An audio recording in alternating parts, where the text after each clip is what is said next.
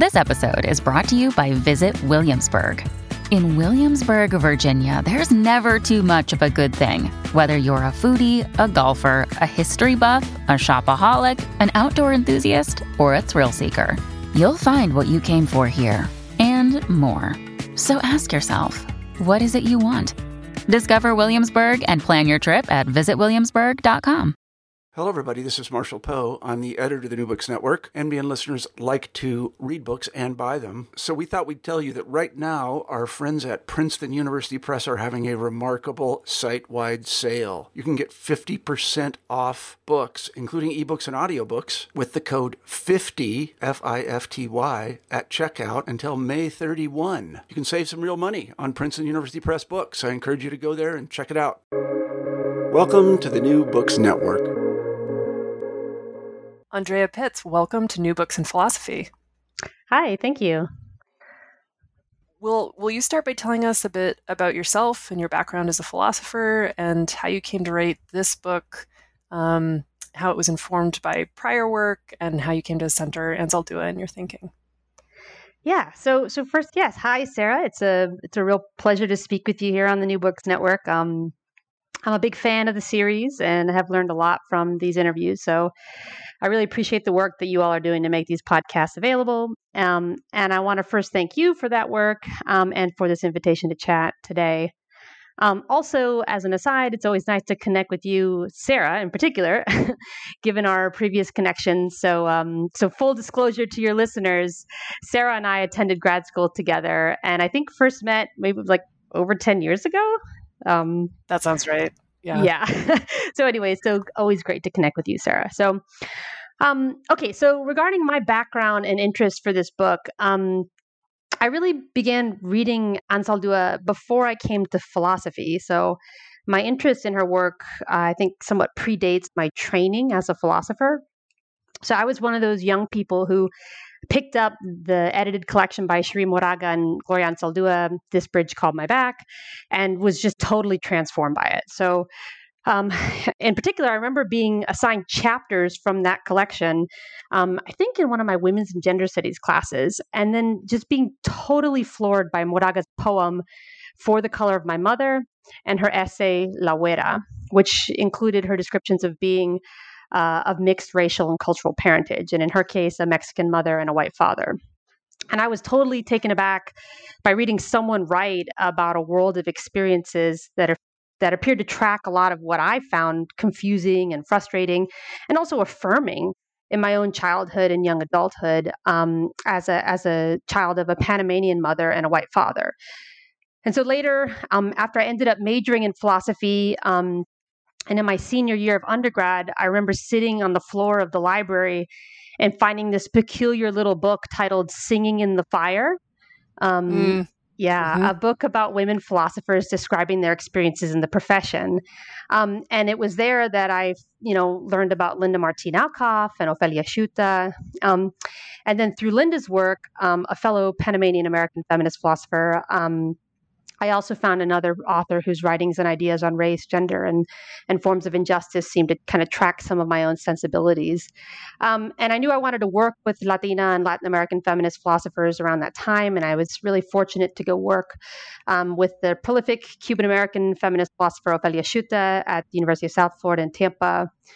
And there, Ofelia really allowed me to conduct independent research on Anzaldúa. And I took classes with Ofelia on Latin American philosophy and also on Nietzsche. And kind of also beginning around my second year of grad school, I started regularly attending the Roundtable on Latina Feminism, which was organized annually by Mariana Ortega, who's another Central American feminist philosopher who's been and continues to be pivotal in my life and career. So I think it was largely through Mariana and Ofelia's mentorship that during grad school, I started taking Anzaldúa's work pretty seriously.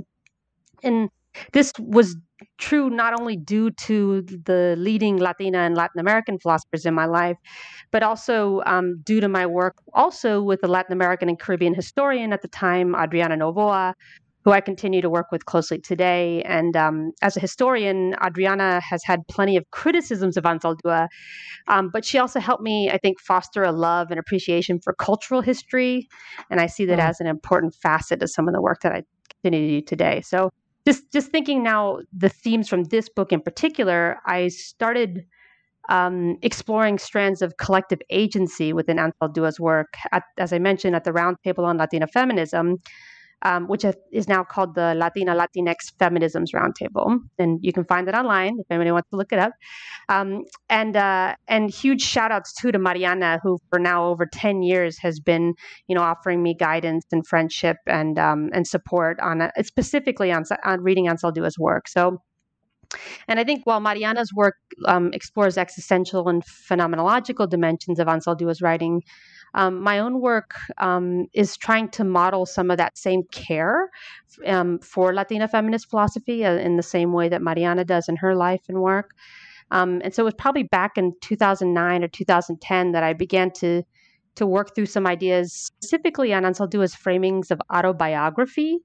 And I think it was that space at the Roundtable that Mariana orchestrated every year, including the many friends and researchers and activists that I met there that really made this book possible. And then later in 2011, when I transferred to Vanderbilt for my PhD, where you and I met, and I began working with Jose Medina, I wrote a chapter of my dissertation with him on Anzaldúa. And the dissertation was on what I was calling at the time racial interpolation, which was working through some communicative dynamics of feminist metaethics and epistemology. And Jose's work on race and gender within epistemology was really formative for me. And I should also kind of say that I had been reading feminist metaethics and epistemology since I was in undergrad, and I worked with this really kind British philosopher as an undergrad who, although he didn't specialize in feminist philosophy, his name was Dan Calcutt. He agreed to take me on for a project in my senior year on issues regarding the metaphysics of race and gender. So I was reading a lot of Sally Haslinger, and my supervisor was a researcher on moral skepticism and the work of Bernard Williams. So a lot of my thinking was starting to focus on metaethical and metaphysical questions regarding moral agents, including considerations of moral agents in this more socially and existentially complex sense. I think people like Linda Alcoff, Jose Medina, other folks are really working on. So I feel like in some ways I'm still trying to grapple with some of those questions. So how and why are we as socially and culturally and historically shaped beings morally accountable to one another? How do we strive and struggle? And what can we learn about ourselves and the world around us by answering those questions? So I think that's kind of what really brought me here.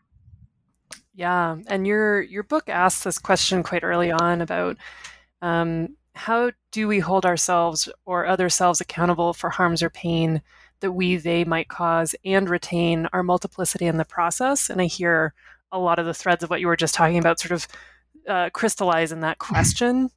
And that question's not just about when we think about agency, how we resist the sort of individuation, fragmentation, that's so tempting and hegemonic, but also how our thinking about agency can serve coalitional revaluation and transformation.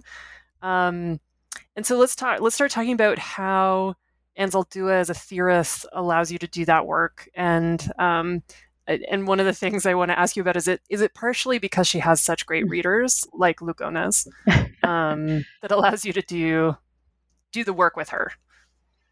Yeah. Thanks for picking up on this. I do think, so I agree. Yeah, I think facets of individualism and individuation have really shaped a lot of forms of contemporary moral, legal, social, and political theory in ways that these tropes and background assumptions sometimes become an obstacle for philosophers to be able to address some of those questions that I mentioned a minute ago, and specifically about the kind of complex socio-historical existences that we deal with in our moral ecosystems. But as you rightly mentioned, or maybe suggested, so much of history and social theory tells us that the most beautiful and transformational political actions or artistic movements or forms of influential literary or scientific production happen collectively, right? Through people power or through building trust and relationships or through collectively believing in a shared future that looks differently than the one that we're in. And also, I know that my own personal achievements and challenges and opportunities have been the result of that same socially rich and historic or sets of socially rich and historically sedimented conditions, including experiences of racial cultural difference or gender and sexual variance and relationships to knowledge production, including what I should or am expected to know about myself and so on. So one of my claims in the book is that I think Anzaldúa knew all of this too, and wrote extensively about the need for bridge building, border crossing, transgression, vulnerability, and the inevitable risks of causing harm to others while we strive for a better future. And while I began exploring some of this at the roundtable, I think it was actually back in 2018 when I visited the Anzaldúa archives that some of my suspicions were confirmed and really started to come together for the book. And what I found, and this will thread back to the reader's question, but what I found was that Anzaldúa was not only writing in public works like Borderlands La Frontera or Now Let Us Shift about forms of impurity or multiplicity and coalitional movement, but she was also writing graduate term papers for her PhD program near the end of her life on questions of autobiography and multiplicitous forms of self-knowledge for women of color writers. So she was writing about this, about narrating and describing oneself in these term papers, which I was able to read at the archive. So to me, this all tracked the kind of collective and collaborative nature of her editorial works, like This Bridge Called My Back and This Bridge We Call Home, which was published near the end of her life. And it showed a sustained pattern of engagement with questions of how taking oneself serious, or how knowing oneself and describing oneself was this collective undertaking. And this includes considering Anzaldúa's own relevance as an author, philosopher, poet, educator, as a collective and collaborative process. And this point was really brought home to me by the archivist of her collection at UT Austin, Carla Alvarez, who responded to my questions about whether the differential uses and applications of Anzaldúa's work beyond her own writings would have been something that she might have been concerned about or would have been,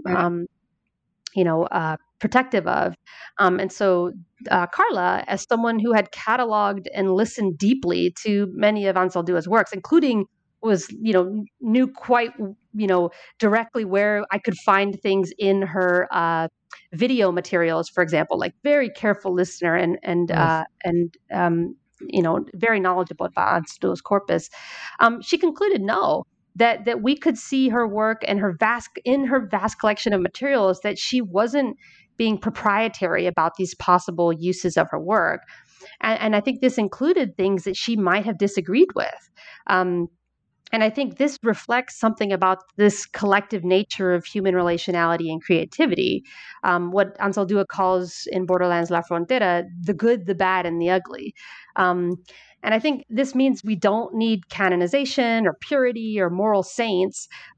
We need attempts to reckon with our multiplicity, our messiness, our mistakes, along with the things that we feel good about, the things that we want to own, the ways we like to see ourselves and others, and so on. And so I think the book is really trying to honor that about her own work, and the way her readers have shaped critiques and extensions of her ideas as this processual, messy, sometimes painful, sometimes life-changing process.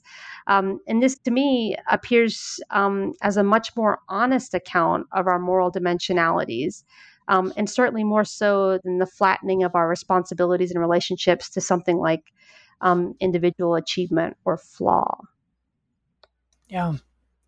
It seems like then the title to your book, Nosotros, this concept that comes from Anzaldúa, is in some ways a very condensed form of what you were just talking about. And so will you talk about how Nosotras as a concept works in your development of an account of multiplicitous agency?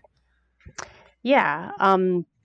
So this was something that emerged in her later writings before her death in 2004. So I tracked it some in the late 90s and the 2000s. And so Nosotras, I consider as this pivotal way to think through processes of identity formation, both collective and individual, and meaning-making practices, including writing, art, and political acts, for example.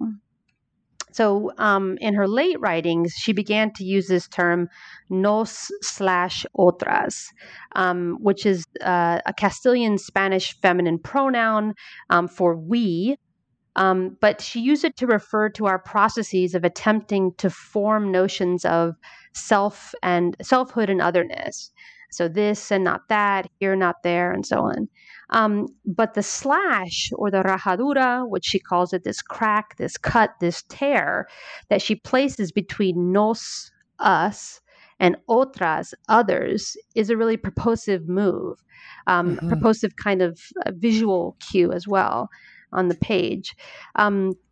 Although in an auditory sense, it's not so obvious, but it's a unsettling of that relationship between collective selves and others. And it's a way, I think, to mark the relational aspect of those forms of categorization and accountability. So in the book, for example, I read Nosotras as a response in her later works to questions surrounding how her critics understood her reading of terms like mestizaje, who, they argued that she was uncritically adopting assimilationist policies from the Mexican nation state, for example.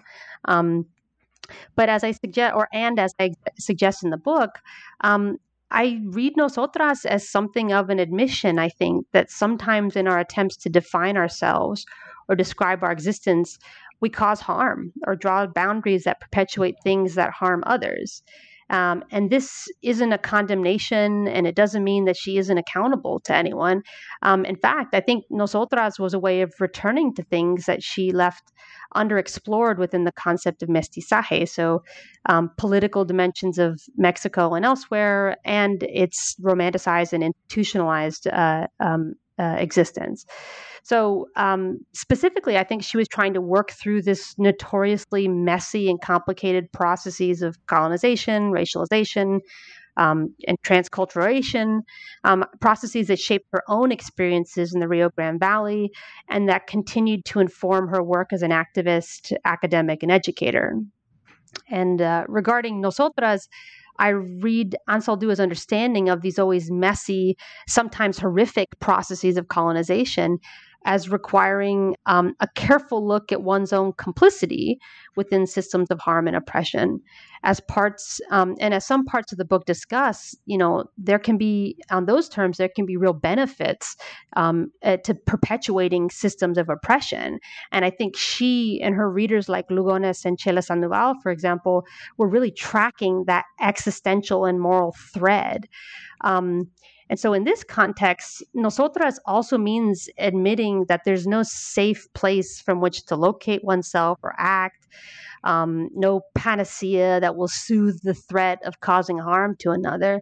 But rather than being an apologist for that risk, she starts developing these tools like different neologisms and ways of writing and describing our relationships and ourselves and each other. And so these are then, I think, new ways to focus on the potential boundaries, cuts, conflicts, and divisions that arise from our actions. And in this way, we can understand our moral relationships as calling for ways to understand the generative and limiting forms of political, normative, and historical conditions that divide and unite us. And this, as I suggest in the book, emerges from her use of the term nosotras in her later works, and then threads an important line through the book on how I take it that we can interpret agency in a more multiplicitous register. Yeah, and you give this great overview of the way that Anzaldúa rejects models of agency that rely on insularity, isolationism, individualism, and imperialism. Those are each of those terms you really dig into. And you talk instead about her developing a model of agency is shared interaction, distribution, interdependency, and coalition.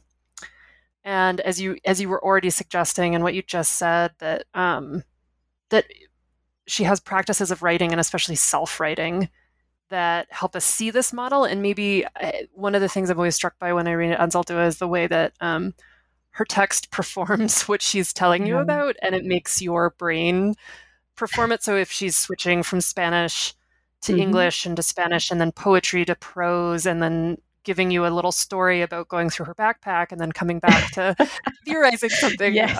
I love that she keeps is it the eyeliner that she keeps, right? It's yes. Or maybe it's an eyebrow pencil, but right, the things that the way that she displaces you in her own text, it works on you. It's clear she's doing work through the writing. So, how does she model us, I guess, agency through something like self-writing? Yeah. Well, one concept that I kind of developed from her work, this is a term she used, was autohistoria teoria. And I think I started really paying attention to this as one of the first ways of interrogating this kind of multiplicitous and embodied relationality that you were just describing. And I think I also though think that she does this through terms like border arte. And then perhaps elsewhere. So just as a quick shout out, so Kelly Zaytoun, another reader of Anzaldúa who shows up in the book and is doing fantastic work. She's got a book coming out on Anzaldúa's concept of la Nawala and shape-shifting as another example. So that I think that's coming out in the next year with the University of Illinois Press. So stay tuned for that. But so I think there's other ways to be these kinds of tools in her or practices in her work. So, but with autohistoria teoria, the idea basically refers to something like a genre of self-writing, autobiography, or self-description that theorizes while it endeavors to develop a personal or collective narrative. And while Anzaldúa offered this name, autohistoria teoria, I think there are also lots of other names for this literary practice. And particularly, I'm interested in a number of them, but a lot of them taken up by authors of color who I think are engaging in political theory through the practice of self-description. So, you might want to think here of critical fabulation by Saidiya Hartman or biomythography by Audre Lorde. Assata Shakur's autobiography has been read as another example of this by Margot Perkins, or also Laguna Pueblo author Leslie Marmon Silko's works like Storyteller might be considered further examples of this kind of practice. So, but what's really beautiful about this practice is that it takes the most seemingly intimate act of self-description and self-narration as this invitation to others to find themselves or not within that description or story. And so it's an inward-looking practice that relies on being able to be, appreciated or understood or felt by others, and as an offering to others of oneself, which is a kind of vulnerability. And this was what Anzaldúa was writing about in essays like To Queer the Writer, and in her term, as I mentioned, her term papers on autobiography. And so I think, and especially in those term papers, she's really kind of pushing back against this idea of this self-aggrandizing perception that people have of the traditional memoir, or Doris Summers' work on the foundational fictions by notorious Latin American statesmen or political leaders, and that gendered language is intentional there, that there was people like Jose Vasconcelos or others who were doing this kind of autobiographical work. But what Anzaldúa is exploring is that I think for many women of color, the task of self-writing and self-narration is immensely risky. And it's in terms of this threat of doubt, denial, and maybe simple indifference from others. And I think with that risk comes this opening for others to find themselves and to chart their social worlds through the stories and the struggles and the joys of another person's self-description. And I don't think this is a demand for kind of perfect isomorphism or this simple form of appropriation of another person. But I think it's often, like Anzaldúa's poems and essays, this invitation to look and to feel and to orient oneself from that story or narration or fragment in order to better understand how we do or don't relate. And as she says, we read ourselves as readers, or we should read ourselves as readers, as being one who is being invited or being refused at the door. And this is a kind of an attempt to locate where and how we may or may not identify with the self narration of another. And so I don't think this idea is confined to Anzaldua's description of autohistoria teoria. So in the chapter, I also work through some of her readers. So Maria Lugones extends this through her notion of world traveling, but also Stephanie Rivera Barrus, another reader of Anzaldúa, and a dear Latina feminist philosopher colleague of mine for the Roundtable, also writes about this idea in terms of like the orienting capacity of language. So to situate ourselves within another person's embodied movements, including their speech patterns or gestures or accent or posturing and so on. And then also Monique Roelofs, who's another Roundtable participant and colleague, considers this a kind of interpretative movement occurring beyond human linguistic acts. So this kind of goes back to what you're saying about, the object orientation. So, and I think for Roelofs, this is being found in Anzaldua's descriptions of material objects. I think all of these philosophers exemplify what Anzaldúa described as this term nepantleras, which is another neologism that she uses to refer to those who kind of dwell in those slashes, cracks, and relational aspects of identity, embodiment, temporality, or normativity. And their work, as I noted in the book, I think brings out new valences to that task of locating oneself in relation to another. So be that in another story, or in their body in relation to mine, or in relation to the pen or the keyboard that I happen to be touching. So lastly, I also think that Anzaldua's notion of nepantleras picked up on something that authors writing on Nahua metaphysics, like Jim Maffei, have considered something like the term nepantla. So this classical Nahuatl term for a sense of mutual or reciprocal abundance. And so this is a kind of a possibility for recognizing our mutual relations as abundantly betwixt, what he says, abundantly betwixt and betweened, which I love. And it is something that I think Anzaldúa was deeply aware of, and perhaps trying to kind of thread out through her use of terms like nepantleras, autohistoria teoria, border arte, and so on. Yeah, no, I'm struck by the autohistoria teoria as a practice, and then nepantleras as like an agentic position, I guess. And so it's sort of like she's giving us all, right? She's like, as you're describing, like giving so much language, right? And giving so many approaches and different ways to try to think about the messiness and its potential. And navigating it. And now, that's right.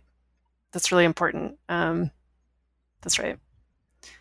Well, and so this goes, I think, to this concept of ambivalence, which readers of Anzaldúa will know is a hugely important theme in her work. And you're interested in agential ambivalence, right? So this navigation, and particularly in the face of systemic oppression, but also its generative possibilities. And so you really ground that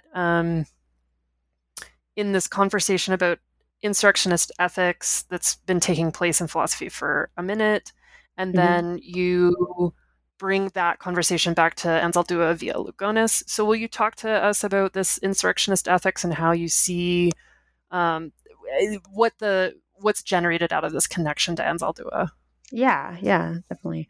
Ambivalence is a huge theme in Anzaldúa's work. And the way she describes the borderlands and experiences of conflicts, or what she calls los choques, the clashes between different worlds, brought me to this idea of considering her work as kind of blurring, I think a lot of people, as blurring clear boundaries within our moral ecologies.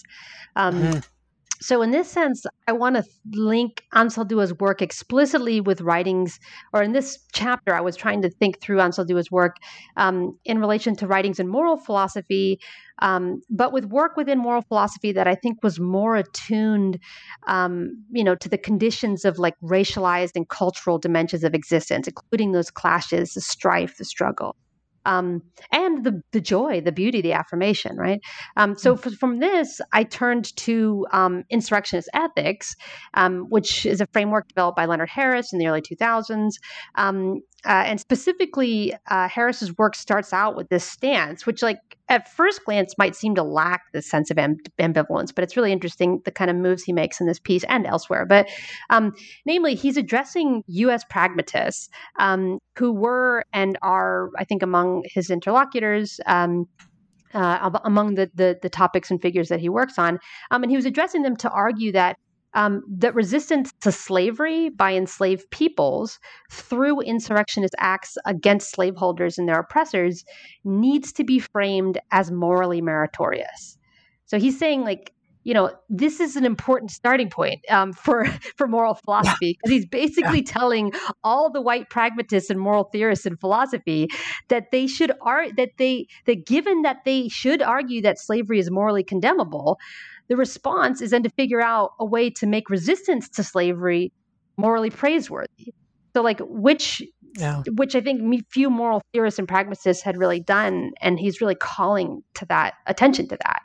So in this, I see Harris as pointing to one of these strong normative meta-philosophical issues, which is this frequent idealization or outright neglect of these kinds of racial realities of Black peoples and other people of color. So, but interestingly, unlike moral absolutes, Harris is also the leading scholar on the Harlem Renaissance philosopher Elaine Leroy Locke.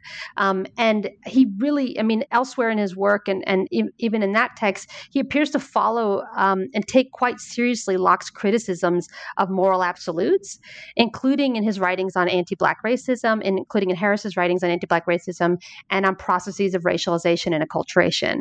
So I think this means that the contingent yet materially real conditions of racism, including its horrific manifestations through the transatlantic slave trade, should be engaged by moral theorists, including this moral imperative to resist those conditions and seek to overturn them. And there's a lot to say about Harris's work, and I've just published another piece for the inaugural issue of the Journal of Philosophy of Disability on Harris's relevance for philosophy of disability. But that was really a topic that I explored more fully after finishing the book. But in Nosotras, Harris's writings on insurrectionist ethics is put into conversation with key insights from Black feminist philosophy and from Latina feminist philosophy. So in particular, I'm turning to a really great reply to Harris's insurrectionist ethics by Christy Dotson, in which she traces the contours of how to locate the resistant dimensions of differing acts performed by Black women under conditions of enslavement. So what Dotson's work reveals, I think, is that Harris's call for an insurrectionist moral theory also entails an epistemic or a generative demand to locate the differential forms of harm that any given agent may face. And this means grappling with those cases in which it's not quite clear how or whether a given agent is resisting harm or perhaps operating under some other guiding motive. And so in the book, I'm actually less concerned with like a metaphysical claim regarding the quote unquote actual intentions of a given agent, but rather the kind of possible interpretive relations, including, if available, the agent's own account of their motivations, but also the constellation of reconstructions and stories that we can create to explain a given set of actions or behaviors and so on. So it's here that I think I turned to another reader of Anzaldúa, Maria Lugones, and her account of liberatory syllogisms. And I trace from Lugones's her 1978 dissertation project to her late decolonial writings. It's so deep archive. I love it. I trace this, her concerted philosophical efforts to examine these same kinds of agential reconstructions for actions. And so in this sense, I read Dotson's addition to Harris's moral theorizing, which is this normative call to what Dotson describes as better approximate the bonds of one's oppression. And so I see Lugones as really a further extension of that call in moral theorizing. And so in this way, I read Lugones' account of the dispersion of what she calls this kind of dispersion of intentionality between subjects rather than in them, which again is trying to get rid of this like, where is the intentionality? Is it in you? Is it in me? I think as a way, and I read this like dispersion of intentionality between subjects as a way to preserve some kernels that then I trace back as being embedded within Anzaldua's work. That in this kind of the previous chapter is kind of working through that, which are these kernels are like resisting in the individualism, this isolationism that like, my motives and my self-understandings are privately mine, this insularism that, is, kind of keeping me from others and distancing me. And then this kind of imperial attitude that, the kind of arrogant perception or that the self is the kind of center of value and meaning. So I think this can be seen in Lugones's writings on world traveling, on arrogant perception, on ontological pluralism. And I think even, and I don't do this as much in the book, but even in the kind of the distinction she draws between light side and dark side in her late decolonial writings. But I think she's looking for ways to reinterpret history, to reinterpret our interpersonal relationships and our institutional relationships, which all, perhaps surprisingly, have some of these like really cool glimmers in the dissertation, although like in these covert ways, which is really fascinating. And again, speaks to institutional dynamics of our own practice in philosophy.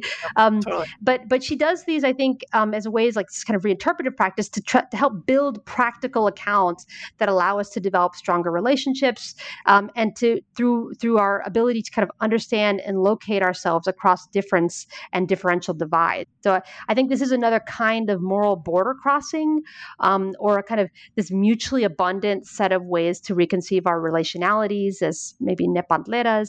And I want to read this as another manifestation of the insights that Anzaldúa shared through this framing of nosotras. And as a final caveat, just to be clear, I don't think this is like this is not like a kind of open vulnerability to all forms of relationality. And I make this clear in the book because I think just kind of shifting back to Harris, I think the moral task of resistance to oppression demarcates these kind of seemingly harmful from seemingly non-harmful options for actions and interpretations of action.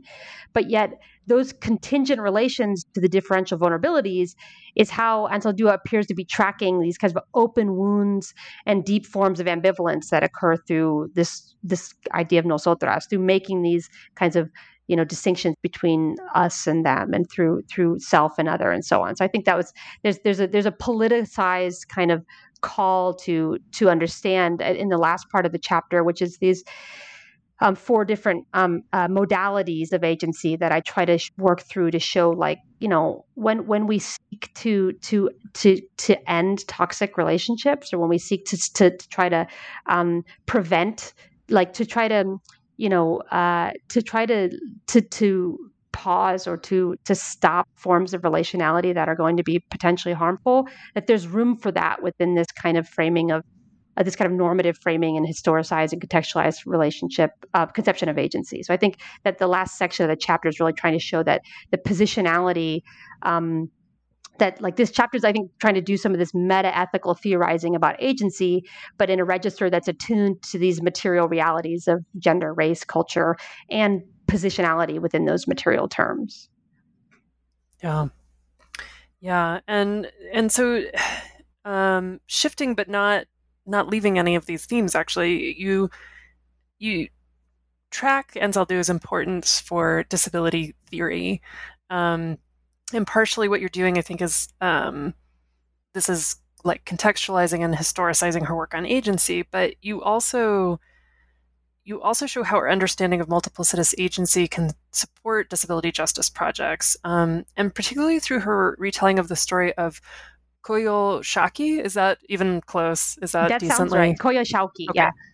Coyolxauhqui. And you spend this wonderful time reinterpreting that story to show these connections to disability justice projects. So how does the story help you do this work? So Anzaldúa turned to this story of Coyolxauhqui. This is a divine feminine being of sorts within an ancient Mexica origin story of the moon. to consider relationships with identity, I think, and the body. And so in particular, and I've actually started to pick up on this elsewhere in her work, her poem Holy Relics, for example, discusses the disinterment and dismemberment of Saint Teresa of Avila. And I've got a chapter coming out in a new anthology on disability in American philosophies, edited by Daniel Brunson and Nate Jackson on this very topic and on that poem. But so Cool. what I'm tracking is like Anzaldúa seemed quite interested in stories of dismemberment, of being torn apart, being reconfigured, and then being reconfigured in relation to that violence. And so Koyoshaki's story is one of these dismemberment stories, like that of a protective daughter being torn limb from limb by her brother.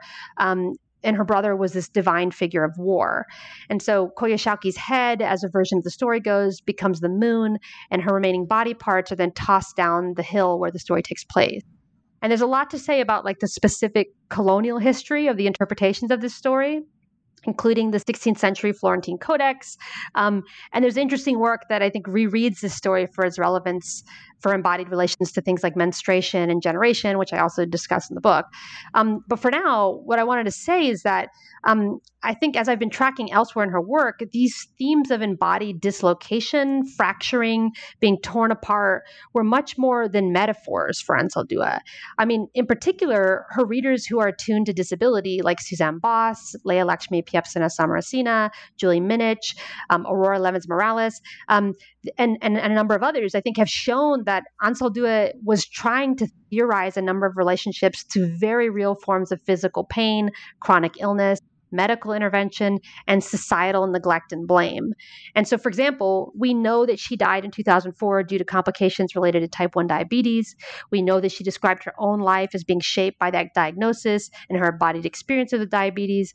We also know that she writes about the hysterectomy she underwent at age 38 using fairly graphic terms, and that she dealt with an endocrine condition her entire life that shaped her experiences of gender, sexuality, and bodily awareness. Aside from these diagnostic relationships to pain and illness, though, she was also acutely aware of forms of societal divestment, bodily shame, and overcoming narratives, all of which directly impact disabled people, as well as people whose lives, while perhaps not identifying as disabled, have been marked by debilitating or toxic conditions. And this last part was really important to me. So this reading of Koyosaki that she offers in her work seems to speak to something broader than this individual identification. So what she's working toward is this interdependent understanding of bodily knowledge. I think that could reframe a dichotomy between disability and ability. And I think this is something that folks in disability justice, while politically adopting terms, like strategically, importantly, politically adopting terms like disability justice, are also utilizing as a praxis among oppressed communities to address the variety of ways in which we understand ourselves and our embodied differences. And so I think this is to say, like, disability justice activists like Aurora Levins Morales, for example, suggest that our bodies, including our pains, illnesses, sensitivities, and vulnerabilities, actually provide us with a map we can follow to understand the webs of relations that we're in. And this includes mapping out toxic work conditions, living conditions, intergenerational forms of violence, or how, for example, most medical services are seldom equipped to address issues of systemic racism, classism, and colonization. So in this sense, Anzaldúa's writings on dismemberment and what she calls this Koyosaki, and then the other term is this Koyosaki imperative, which is a kind of drive or an attempt to put things back together after violent fragmentation, that this is occurring all while knowing that wholeness and finality is impossible, but it's kind of this process of self and group constitution. And I think this is part of what the main theme of the book, this relational nosotras dynamic, is attempting to reconfigure and then try something out for oneself and perhaps one's community, and maybe perhaps for others, but also knowing that that process is continual. It's going to require regrouping. It's going to require reconfiguring those relations. And so I think like that's one key way in which I think she's really doing something that's relevant for a disability justice project. Yeah, and I have to say that reading that chapter under current conditions, it gave me a feeling like, oh, this is somebody who can help us understand how we're going to pick up the pieces of what's happening right now. Yeah. Like it felt, you probably wrote it pre-pandemic. Yeah, I did. It felt it's extremely timely to the pandemic. Yeah. So in your last chapter, you work through some really important critiques, particularly of Anzaldua's use of the concept of mestizaje, and particularly from within trans and indigenous scholarship. And I saw you sort of navigating those critiques, really like laying them out, giving them space, really honoring, I think, those critical pathways, and talking with them, opening a conversation, particularly through the concepts of nosotras and nepentleras. And the thing I saw you trying to do, the like work of the chapter, I thought was like coalitional possibilities. Like, how do we not shut down these critiques and not make everything the same, right? But to build the coalitions. So will you talk about, navigating those critiques through those concepts? Yeah, absolutely. So, so one thing I noticed, and that I now know that other trans Latinx authors, and it's another shout out, Francisco Galarte, who I had the honor of having as a guest speaker in my grad seminar last year. He mentioned this same point. Also, his new book, Brown Transfigurations, is fantastic. Would highly recommend it.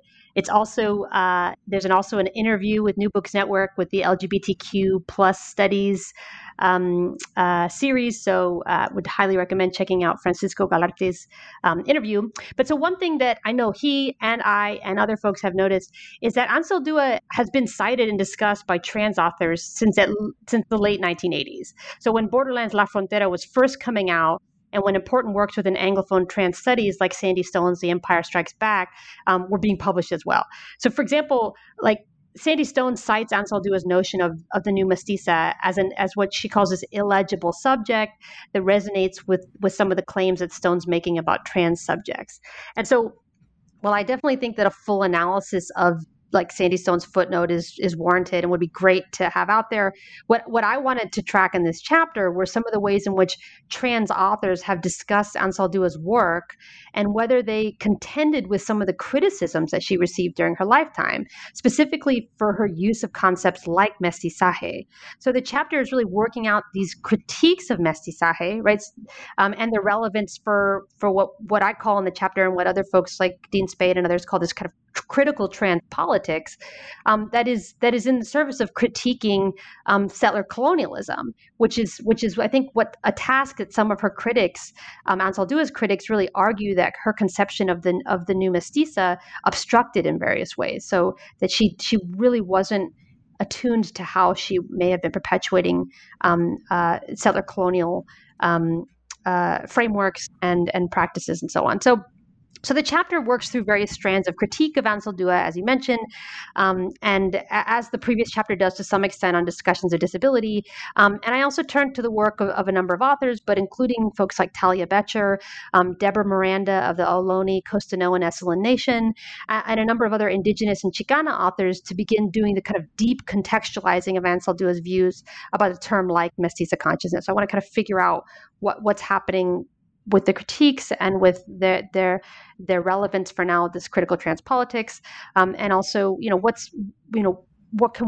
how do we kind of build from these critical perspectives? So what this means is not that everyone should embrace mestizaje or use her conception of mestiza consciousness within trans critique or elsewhere. There's no prescription there for that. Nor do I think it would be something that we find supported in her own later work. But I think it means seeking to kind of understand the historiographical and material conditions that Anzaldúa was responding to through her use of these terms, and then moving forward with our own critical projects that I think are trying to be both trans-affirming and seeking to dismantle settler colonialism. So in this sense, what I really love from, say, someone like Talia Becher's work is that as a close reader of Maria Lugones's writings, Becher sought trans politics to underscore the ways in which we might need to reconfigure the terms through which gender oppression impacts the lives of trans people. And so Boettcher's reframing of what she calls reality enforcement can be read, and another quick shout out, will be directly argued in her new forthcoming book, which should be out soon, and I've seen a draft of it. It's going to be really great. But which, so she calls this reality enforcement. I think it can be read as a colonial form of gender oppression. And in this sense, Boettcher, as a white Canadian trans settler, attempts to build a framework to reconceive the oppression and harm from this multiplicitous lens that understands that Indigenous peoples, Black peoples, migrants, and a number of other people of color are struggling against demands that our bodies pose threats to others, that we're mere pretenders or deceivers in some way, or that we should be exposed to some further underlying settler reality of proper gender, sexual, and sex norms. So Boettcher's theoretical framing for this is Lugonis's ontological pluralism. And I think she's also explicit that reality enforcement is a form of racialized gender violence. And so I think this leaves intact the kind of complicated and historically nuanced relationship between race and gender that both Lugonis and Anzaldúa were trying to understand, but albeit through sometimes flawed and painfully resonant terms like mestizaje and new tribalism, for example, is another one in Anzaldúa. So to be clear, I don't want to be an apologist for Anzaldúa, but I do want to read her in her fullness, as flawed, as beautiful, and as brilliant. And so the good, the bad, and the ugly, right? So in this, her terms like nosotras, I think, bring back into view some crucial points that one of her readers as well, Deborah Miranda, raises and describes as being found in Anzaldúa's writings on mestizaje. So Miranda, as a self-described mixed-blood, two-spirit member of the Ohlone, Costanoan, Esselen Nation, notes that what Anzaldúa's work calls for, what I'm threading out as nos/otras, is this attentive, contextual, and historically informed way of transgressing norms and understanding difference. For Miranda, this means to explicitly acknowledge and examine how Native peoples are continually subject to U.S. settler colonization in ways that differ from U.S. Chicanx peoples. So reservation systems and blood quantum, the struggle for resources and land rights that require this paternalistic and degrading relationship to the settler state, and the primitivization and romanticization that Native peoples face daily and across various institutional settings. So these experiences are not identical nor shared across U.S. Chicanx populations, and although we could maybe argue that there are overlaps in some ways. But so Miranda's rightly pointing to these differences. And here, what Miranda locates through what she calls Miranda calls these Anzaldúa's notion of mestiza acts. And I build then through this notion of the slash, the rajadura, the cut that appears between Chicanx communities and indigenous communities. So between settler, including things like the settler state impositions of borders and legal jurisdictions, both Mexico and the U.S., as this kind of way of practicing, this enactment of the practice of nosotras. So again, the vision isn't something like perfect harmony or this ever unfolding process, or it's not that this is a perfect harmony, but it's an ever unfolding process of seeking to kind of tarry with those differences and to eradicate the harms of settler colonial violence, as Anzaldúa also notes in the beginnings of Borderlands La Frontera, with things like the land is and always will be indigenous. But so this is a pathway that I think is a pathway that critical trans theorists can pick up on in Anzaldúa's work, that I think would avoid the kind of reifying settler borders and maybe subjectless, apolitical conceptions of multiplicity. So this is a positioning and a solidarity with the sovereignty of indigenous nations and the bodily sovereignty of indigenous peoples as a constitutive part of a critical trans politics. So a kind of updated way to read Anzaldúa's concept of nosotras as relevant now for trans critique. Yeah, and it just, what you were just saying seems, I think, comes really together in this concept you give us in the conclusion, this nos otrequis, which I saw as sort of like the gift of the conclusion. You give us this concept to take forward with us. And so I'm interested in how you hope we take up that concept, the nos otrequis. Yeah. So thanks. So first I want to fully acknowledge the lack of any aesthetically pleasing features to this term. So yeah, right. I mean, difficult. I was yes, like, okay, I'm gonna try to get this right. It's difficult in a lot of languages. So nos otrequis is hard to pronounce. It's somewhat jarring in the mouth, the ear, the eye. But really, I wanted to jump in the conclusion of the book that that Ansaldua's theoretical terms like the Koyoshoki imperative, autohistoria teoria, they carried with them these somewhat uncomfortable fits, kind of misfit features, feminized, often feminized, bringing Nahuatl, Spanish, English words into context, cutting them up, like you were mentioning this earlier, like writing unapologetically with slang and Spanglish terms. So great. Yeah, using non-standard spellings. I mean, lots of non-standard spellings. So this, I think, really exemplified an experimental quality of her play with language. Not a finality, not an insistence, but this really experimental quality of her understanding of the materiality of language. And so how we feel when we hear or read or sign words, what our mouths and hands feel like when we create language, and what it means to hear someone say, pronounce your name correctly, for example. So what she was thinking about all that, like living that, playing with that, and then sometimes in helpful ways, and then sometimes in ways it didn't work out for various reasons. So the term for me, I think nosotrequis also echoes Ansaldua's call through nosotras to look at our boundaries, divisions, and differences as a way to understand our relationalities.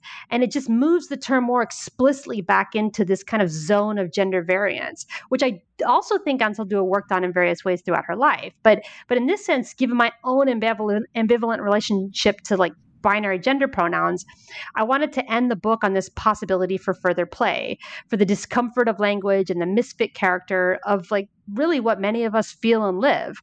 So, for example, terms like Latinx are being debated as exclusionary, elitist, imperialist, and so on. And I discuss this in the book a bit. But what I want to say is that I hardly find the trans and non-binary Latinx and Chicanx people in my life who use this term as a self-descriptor to actually embody those qualities: imperialist, elitist, exclusionary. Like more often than not, I find that a lot of us are trying words out, trying to explain our relationships to our own bodies and the people who care about us in these bodies, like using lots of different words depending on which context we're in and who we're with it not being purists when we're trying to explain ourselves in multiple tongues, accepting mistakes, knowing that people sometimes get things wrong when addressing or acknowledging us or each other, and then trying to figure out how we can continue to live with these mistakes and build relationships, or how we can sometimes need to draw boundaries, right? And lift up kind of like draw some drawbridges up when these relationships are no longer sustainable. So this is how I find the praxis of nosotrequis in my life, like this constant reconfiguration of positionalities, of contextualizations of our actions and others. And I think this is a tool for survival. I think it's a tool for trying to make it, to support each other, to learn how to love ourselves, and then to fight like hell when members of our community need it. So I think that's kind of where the idea comes from. Yeah, it's such a gift. In all its difficulties, it's such a gift. All right. Well, so what are you working on now? Oh, okay. So like right now for the past few years, I've really been working a lot on the relationship between, and may seem like a detour, but I'll thread it back in a second. I've been looking at the relationship between punishment and health. And so what I've been calling in some of the work I've been doing on this is like this kind of history of what I'm calling carceral medicine. And so this first book, Nosotras, I think was this deeply existential and like figure specific book in some ways. And it's a personal book for me in a lot of ways.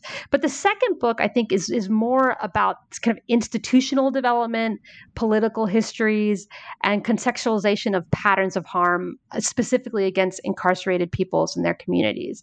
And so, like, you and I know each other through some of this work as well. And I think some of this work on moral ambivalences and nosotras as a demand to continue understanding our relational dynamics can also be part of, an abolitionist moral and political framework.